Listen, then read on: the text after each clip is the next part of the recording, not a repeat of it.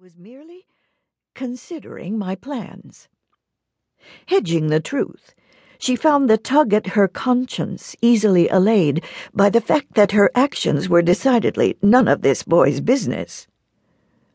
A half-empty sack of newspapers hung from a slim shoulder, and as though he sensed an opportunity, he whipped one out, rolled it up in a flash, and offered it to her as though presenting the crown jewels of the Habsburg family.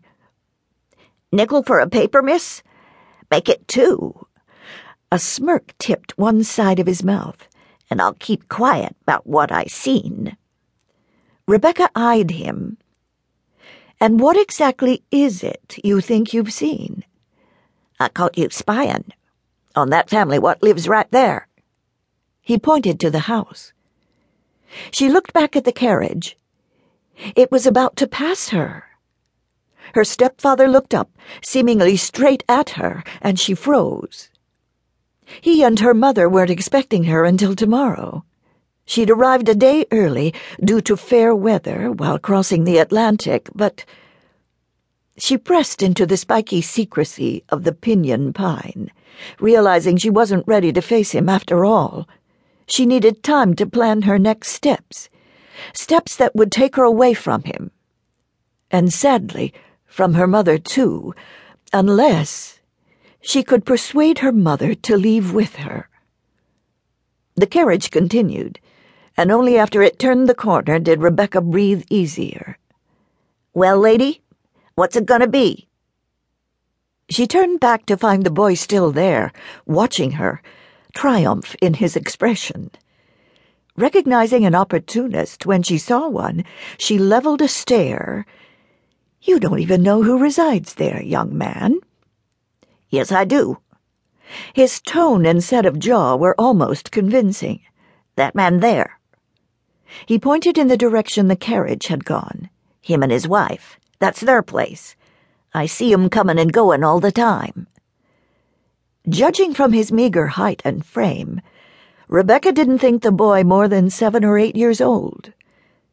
He was on the lean side, as though regular meals were a scarcity, and his threadbare coat was tattered at the collar and absent its buttons.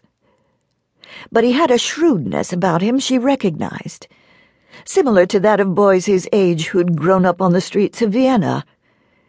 It was a savvy she both admired and pitied.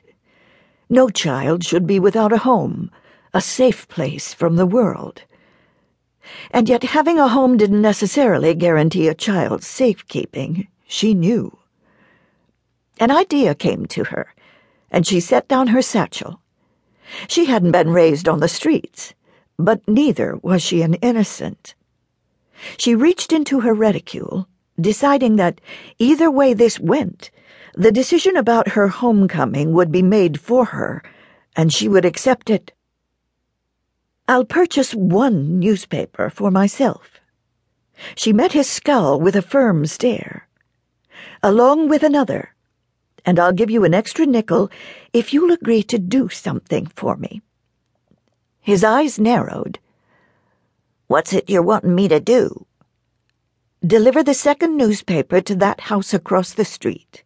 Knock on the door, and when the housekeeper answers, which Rebecca felt certain she would, ask her to deliver the paper to Mrs. Ledbetter, if Mrs. Ledbetter is at home."